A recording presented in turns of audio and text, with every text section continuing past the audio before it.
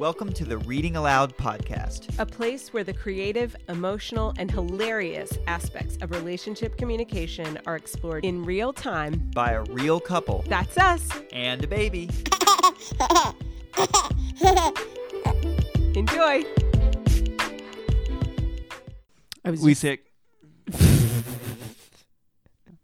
I've been sick for weeks. No, you haven't. Yeah.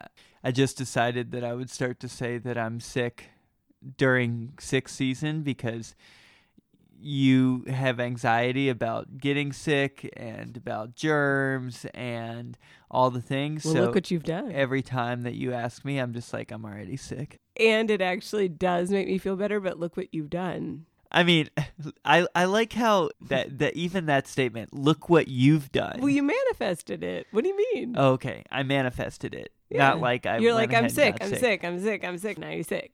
But literally everybody's gotten sick around us. So I hope that big sniff is because I'm talking while you're doing that. You're like, it's party of three. Me, you, and your schnoz bucket. Schnoz bucket. Me, you, and please. Why do you look so good in black? Why do you think I think you look Because so my good? soul is dark and decrepit. It is. It brings. Yeah, okay, great. Clearly you agree with that. I mean, the way you said that, you were like, it is. Like I said something you had never thought of before. No. You're like, your soul is dark and decrepit. Oh my God, that explains so much. I'm going to help blame you for all of my depression. No, jeez. Thanks a lot. Calling me out with the depression. No, it's that I read a lot. You know, first of all, astrology is much more than just your rising sign, but I read a lot, or your sun sign. I read a lot about Scorpios, and it's always like on the outside, you're like, and on the inside, you're like, shut up, stupid. And you have very little tolerance, and you kind of have an evil streak. And so when you said that, I was like, that's it. It brings out the like dark Scorpio side that never, ever, ever gets shown in real life. Okay. I mean, I think there's some truth to that like I have a dark side that I don't feel comfortable sharing. Do tell. I think I'm prone to bouts of getting depressed, although I haven't called it that, and people wouldn't call it that. You've called me out on it, but I get really down, but I have learned I've learned over the years to kind of push it away. Mm-hmm. So yeah, I think there's more to it than that. Well, I just wanted to name that. Well, do tell. Oh, Midwestern upbringing. I mean, what about that, though? That there's like a lot that goes on the inside that doesn't get talked about, and that ends up being dark. It just stews into darkness for anybody who doesn't let out feelings. It's not that you have to be like emotive like me. I've been calling myself Housewives of New Jersey drama level 10. I've had flipping tables over here. That's what my bestie yesterday. She's like, "Ooh, you flipping tables?" And I was like, "It's different. It's different. It's a little bit like, and like hand to the head. I'm all kinds of out of sorts. What else was I drama level 10? Oh yeah, no, I flipped a table.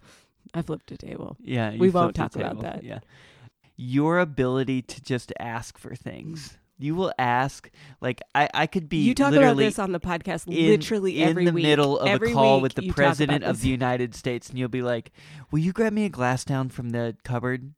I mean, like, you just ask for it. I'm like, I'm in the okay. Okay. Well, either way, that sounds great. Cool story. Cool story. Cool story. Do you mind to get me? I'm telling you, it'll happen just like that. It's like you will ask for it before you even calculate whether it's better for you to do it. Like the first reaction not is true. Not true? How do you think that fast, Babe, then? Oh, that's what I thought you might ask. I think so fast. I'm surprised that you're asking that question. I think so fast. But don't you also often say that you speak before you think? Great. So which is it? Are you both. thinking before you speak or speaking before you think? Well, I mean, if I'm sitting down and you're standing up, you're going to get me that thing. Okay. And today I needed to do, well, for one, we're sick. And you True. were sitting down and I was like, why don't you just work on this project for a minute? Get the COVID test ready while I heat this up. Efficient for you, though. Yeah. Well, you didn't look busy. I'm sitting at my computer. No, you were just looking at my me. workstation. I came downstairs and you were like, "Hey, babe, that's a really clear sign that you're not busy." Most of the time, you ignore me. Typical greeting. I only ignore you when I'm on the phone or talking or on a call. No, oh no, you're so focused. No, not true. You're super focused. Can we talk about the real stuff? Let's do it. Okay. Thank you, Neo. Yeah. Hi, everyone. Did you know that the Reading Aloud podcast has a Patreon account? That's right. When you support this podcast through Patreon, you become a part of our Reading Aloud family, and we love our family members. At its core, this podcast is about providing insight and conversations that will support and inspire our listeners to deepen their relationships and build community through conversation. Every week, we receive meaningful feedback on how the Reading Aloud podcast has supported someone through a challenging time, and now we need your support to keep that going. Your Patreon commitment not only provides you with curated, fun, and interactive bonus content, it helps us cover the many costs of producing a podcast. Check out our Patreon link in the show notes and see which level you can commit to. And know that we thank you so much for both your listening support as well as your financial support. Now let's get back to today's conversation. The last podcast we recorded was called what? What happens after we die? Yeah, I mean, that's might not be the final title, but yeah. And then we had a death in the family. So we're going to do a separate podcast on that. It was your dear mama. But we have a lot to say about her and to honor her. So we had that, and not to breeze over it, but to honor and respect the fact that you would like to pause on sharing the details, the feelings, and the experience for another podcast.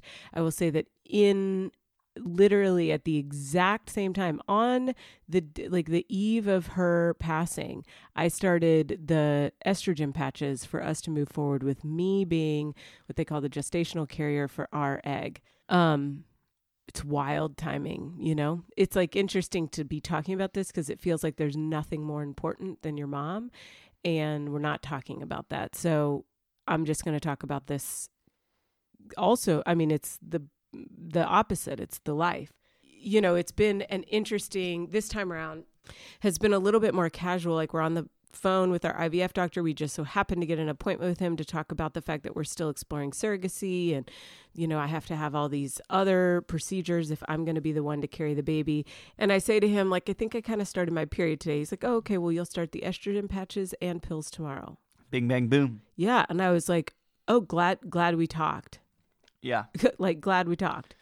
And you were gone for that. Like, you had already left town to be with your family. And I was like, okay, so I pick up the stuff. And like last time it was, you go to the clinic, have a whole review of what we're doing. He's like, you'll take a baby aspirin. You'll put the patches on once every 3 days. You'll take 2 estrogen pills a day and a prenatal. And I'm like, whoa. Can I write that down? But I don't know, like, if he thought I had just remembered or what. And then I call up the nurse practitioner. I'm like, hey, can you just give me like a rundown of the schedule of this? And, you know, then we get all this medicine in the mail that we had to order. You know, I think all I got was like, order it in time, order all the progesterone and oil and everything. And then I'm like, maybe we should take it to our appointment tomorrow. You know, this is like super casual. This one's been casual.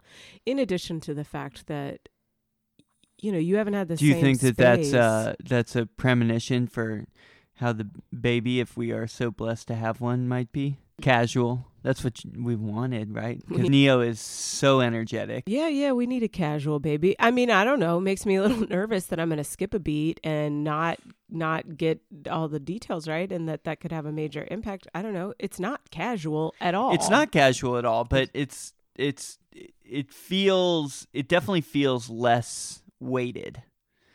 Especially from... Ooh, that makes my face scrunch up into weird faces, twirls. Well, I mean, it's we've been through it before, and I mean, where we kind of know the process. There isn't as much introductory. I think before there was just so much more on the retrieval, on the egg retrieval, and so that set us up. I mean, those were the vast majority of the appointments were all of those egg retrieval. That was a much more intensive process. I mean, we were going in every single week to the office for ultrasounds. And then this was actually at the point where we were doing this, the estrogen patches, the last time, but we also had the factor of the eggs that had been retrieved and the insemination process and then the genetic testing. And so that was a whole nother level of things. And the estrogen patches were probably not that significant. And we had already ordered all the medicine, so that was already in. So I'm not saying, I mean, weighted might be the wrong word. I guess I'm just saying, like, there's big factors that are not incorporated this time. Like, we have the embryo or the blastus, whatever. We have it ready to go. We're just preparing for transfer. Maybe I am remembering the whole thing more than, because it was a whole thing. You're right, back to back 2 months retrieval, and then we were lucky enough on our first try to have success. But I don't know, like the other day I realized that for like 5 days I hadn't been taking the baby aspirin. That's dangerous to put estrogen in your body, not take a baby aspirin, because you could throw a clot. I don't know. There's just like things that I haven't been as diligent around. And then, there was the day that like I kept forgetting to change the estrogen patch, changed in the afternoon. I don't know, like I would never have skipped a beat the first time around, and we had success. I don't know. I'm not sure. We don't even know if I'm going to do it. We don't know. So we're going in tomorrow for the ultrasound, and we don't even know if my body's going to be ready. We don't know if like we're sick. So we don't know if we're going to get like we're sick, not be able to go in.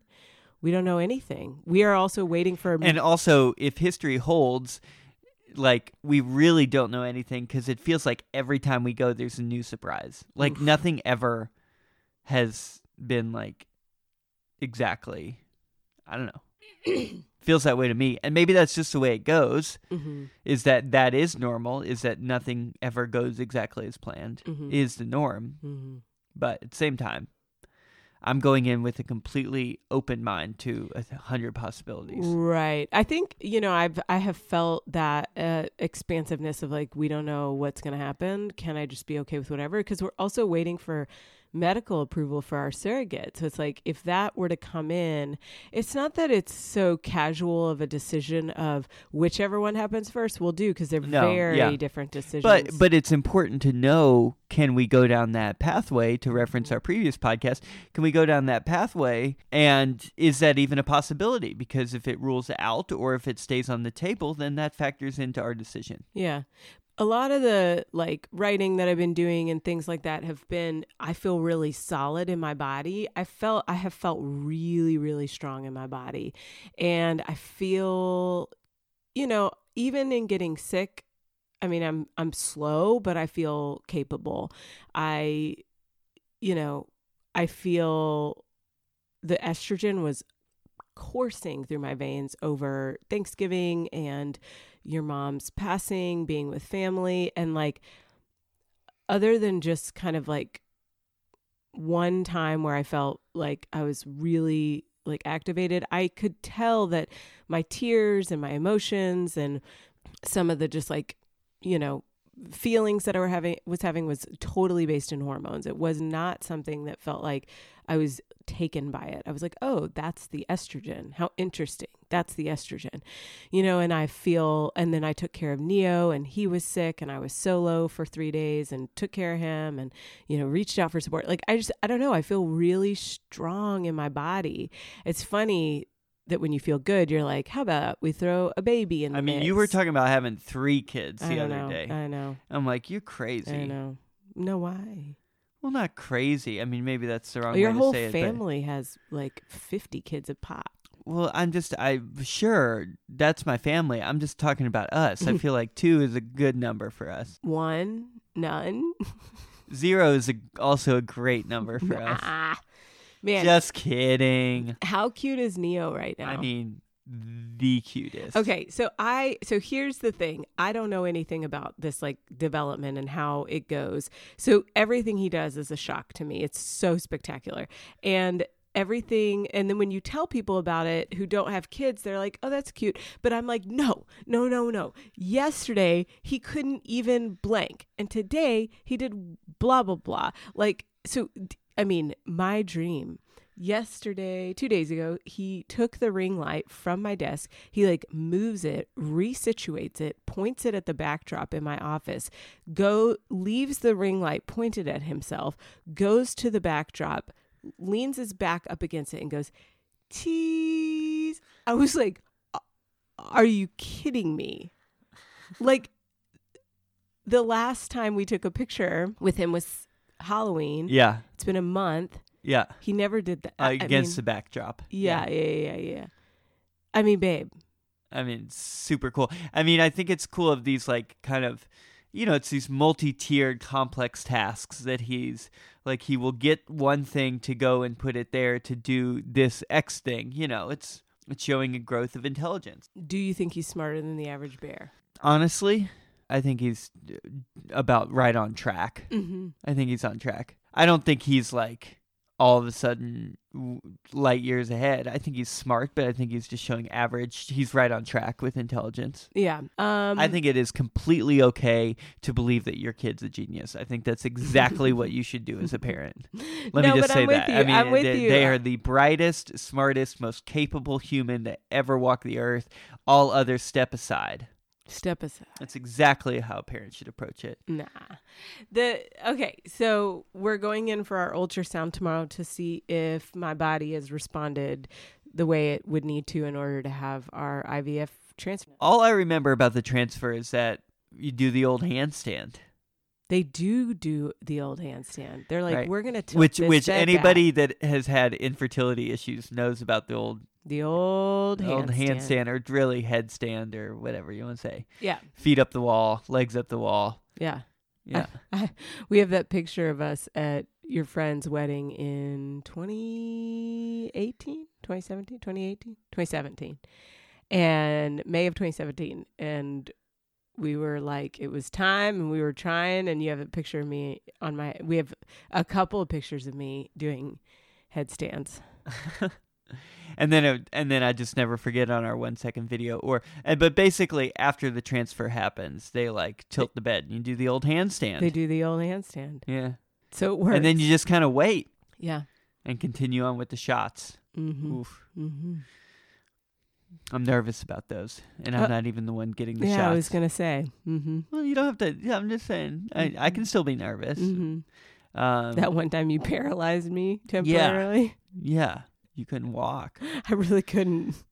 Wow. How do we avoid that? For those that don't know, that's to prep her body for the transfer, which are these like intermuscular progesterone and oil shots that go into the buttocks. You do remember that you do it for 12 weeks after.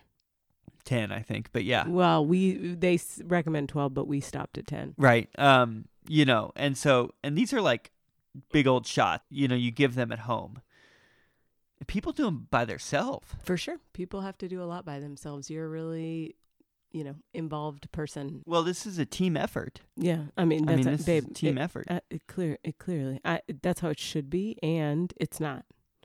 It's not. And like, why do you think often men, but partners, but most often men, want to kind of feel checked out of this whole process?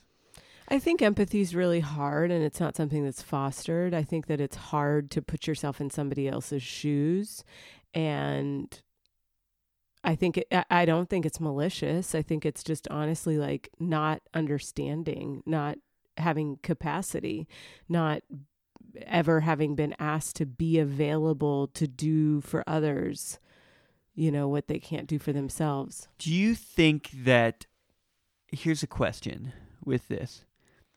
Do you think that most, and I'll just say men, partners, but I think we're talking about men here. Most men actually help, and it's a team effort. That most are, but it's still the societal narrative that men don't help. And so we just tell ourselves that men don't help, and we highlight those examples. But in fact, most men are helping and are playing a instrumental role. Yeah, I think it's definitely, I think the amount of like teamwork, equality in the home, support type stuff like that has changed for sure.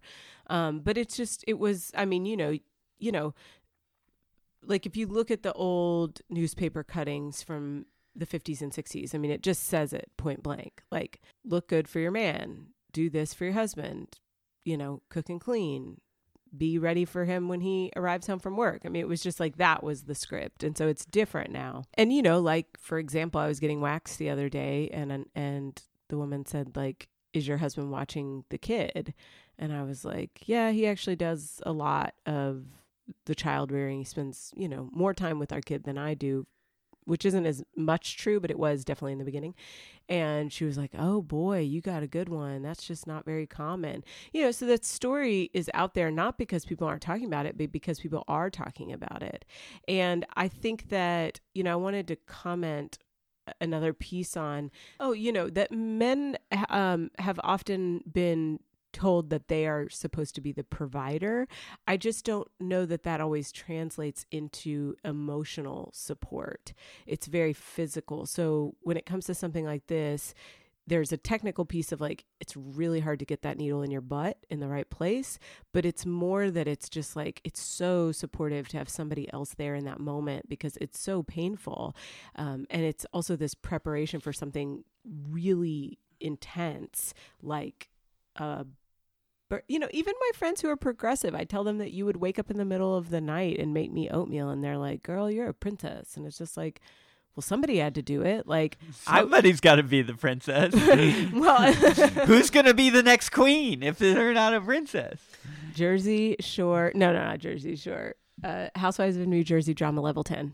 No, it's like, somebody has to make it. And I'm the one that's not feeling well. So it's like, why can't you be the one to make it, other than the reality of like, it's no good having two people up at the same time. But that was so supportive, you know. I was like lonely, awake, reflux, you know, like uncomfortable, all these things in the middle of the night. And you would wake up and make me some oatmeal. And it was so supportive. And then it would help me rest. So, you know, even my friends, they're like, oh, come on. And I'm like, well, you know, it's nice to have that kind of support. Yeah. Whether I may help more than the average partner or not, I guess my point with the whole thing is I think sometimes we hold on to the narrative, and even I think men perpetuate that that narrative, whether or not they're helping more than the narrative or not, because it, in some weird way, it like benefits us, you know? So like less work seems like more because the societal narrative is that we don't do anything. You know, the changing of that narrative really gets a lot of pushback from people. I also do think that for the most part, men are helping with a lot of different and more involved, especially with children and families, than have not only just ever been before, but more than we think they are. That's what I want to say. Of course, more than those 1950 ads, but like more than we think they are. I don't think that there's not a support. Like, there's no part of me, and even that we're living in Asheville, like there's no part of me that thinks that men aren't involved. I mean, you know, every once in a while I'll hear about somebody who's like, well, they're really challenging, and you know, I work a lot and you know, and I get the sense of like, oh, you're maybe less involved. But no, I don't think that it's, I think you're right. I mean, I think people love being with their kids. I think that the value of being with your kids, it's just like, I don't know. I don't think that men are doing less with kids. Yeah. And I think maybe, because then I go to my nail salon and I hear different stories. You know, I think one of the things that we're figuring out is being able within a relationship to play to people's strengths. And I think one thing we're opening up to is that we have these very defined kind of roles that society puts on us, that like, this is what men's strengths are and this is what women's strengths are. And we're recognizing that like, that's not always true, and that people have different strengths in different areas. And a healthy relationship isn't necessarily equality in the sense of we do everything equal. It's that we do the things that we're good at, and sometimes that shows up in chores, sometimes that shows up in emotional support, and by taking the leadership role in that, we learn from the other person and we grow as a couple, and we're finding more and more men are finding like, I like doing this stuff. I'm actually very good at it, and there's more space for them to be good at things that aren't typically seen as male qualities or male strengths. And I think that I could be an example of that. Like I have this, kind of caretaker mentality around me that I very much enjoy. I think I'm good at in a lot of ways because I'm thoughtful and I'm efficient in it. It doesn't take much for me to see what somebody might need, and that's a skill of mine, and so therefore I can lean into that, and it brings me joy, and it may be confusing to others because they don't have that skill, but that's okay. Mm-hmm. Thanks for sharing that, babe. And I want to round out with this meme that I saw recently that I just think is so good, and it's like, how to know if a toy is for a boy or a girl, and then it has the bubble at the top, and it says, do you operate the toy with your genitalia? And then the side says, no, this toy is for both boys, or this toy is for boys and girls, which of course doesn't leave room for anybody else in the meme, but that's what it says. And the other side says, yes, this toy is not for children, period. Something like that. This toy is not for kids if you operate with your genitalia. Got it. Yeah. Yeah. Okay. All right. Well, Reading Aloud family, please keep us in your thoughts as we go and see. We will update you on the next steps and as we prepare for this transfer, and, think about the ways that we're going to have to show up for this second kid if we're blessed with it. Yeah. Love you. Love you. Thanks, y'all, for listening and participating. We always have a great time with you. And if you enjoy the podcast, please go online and rate, review, share this with your friends. This is the way that we build this community. Yeah. All right. Bye. Bye.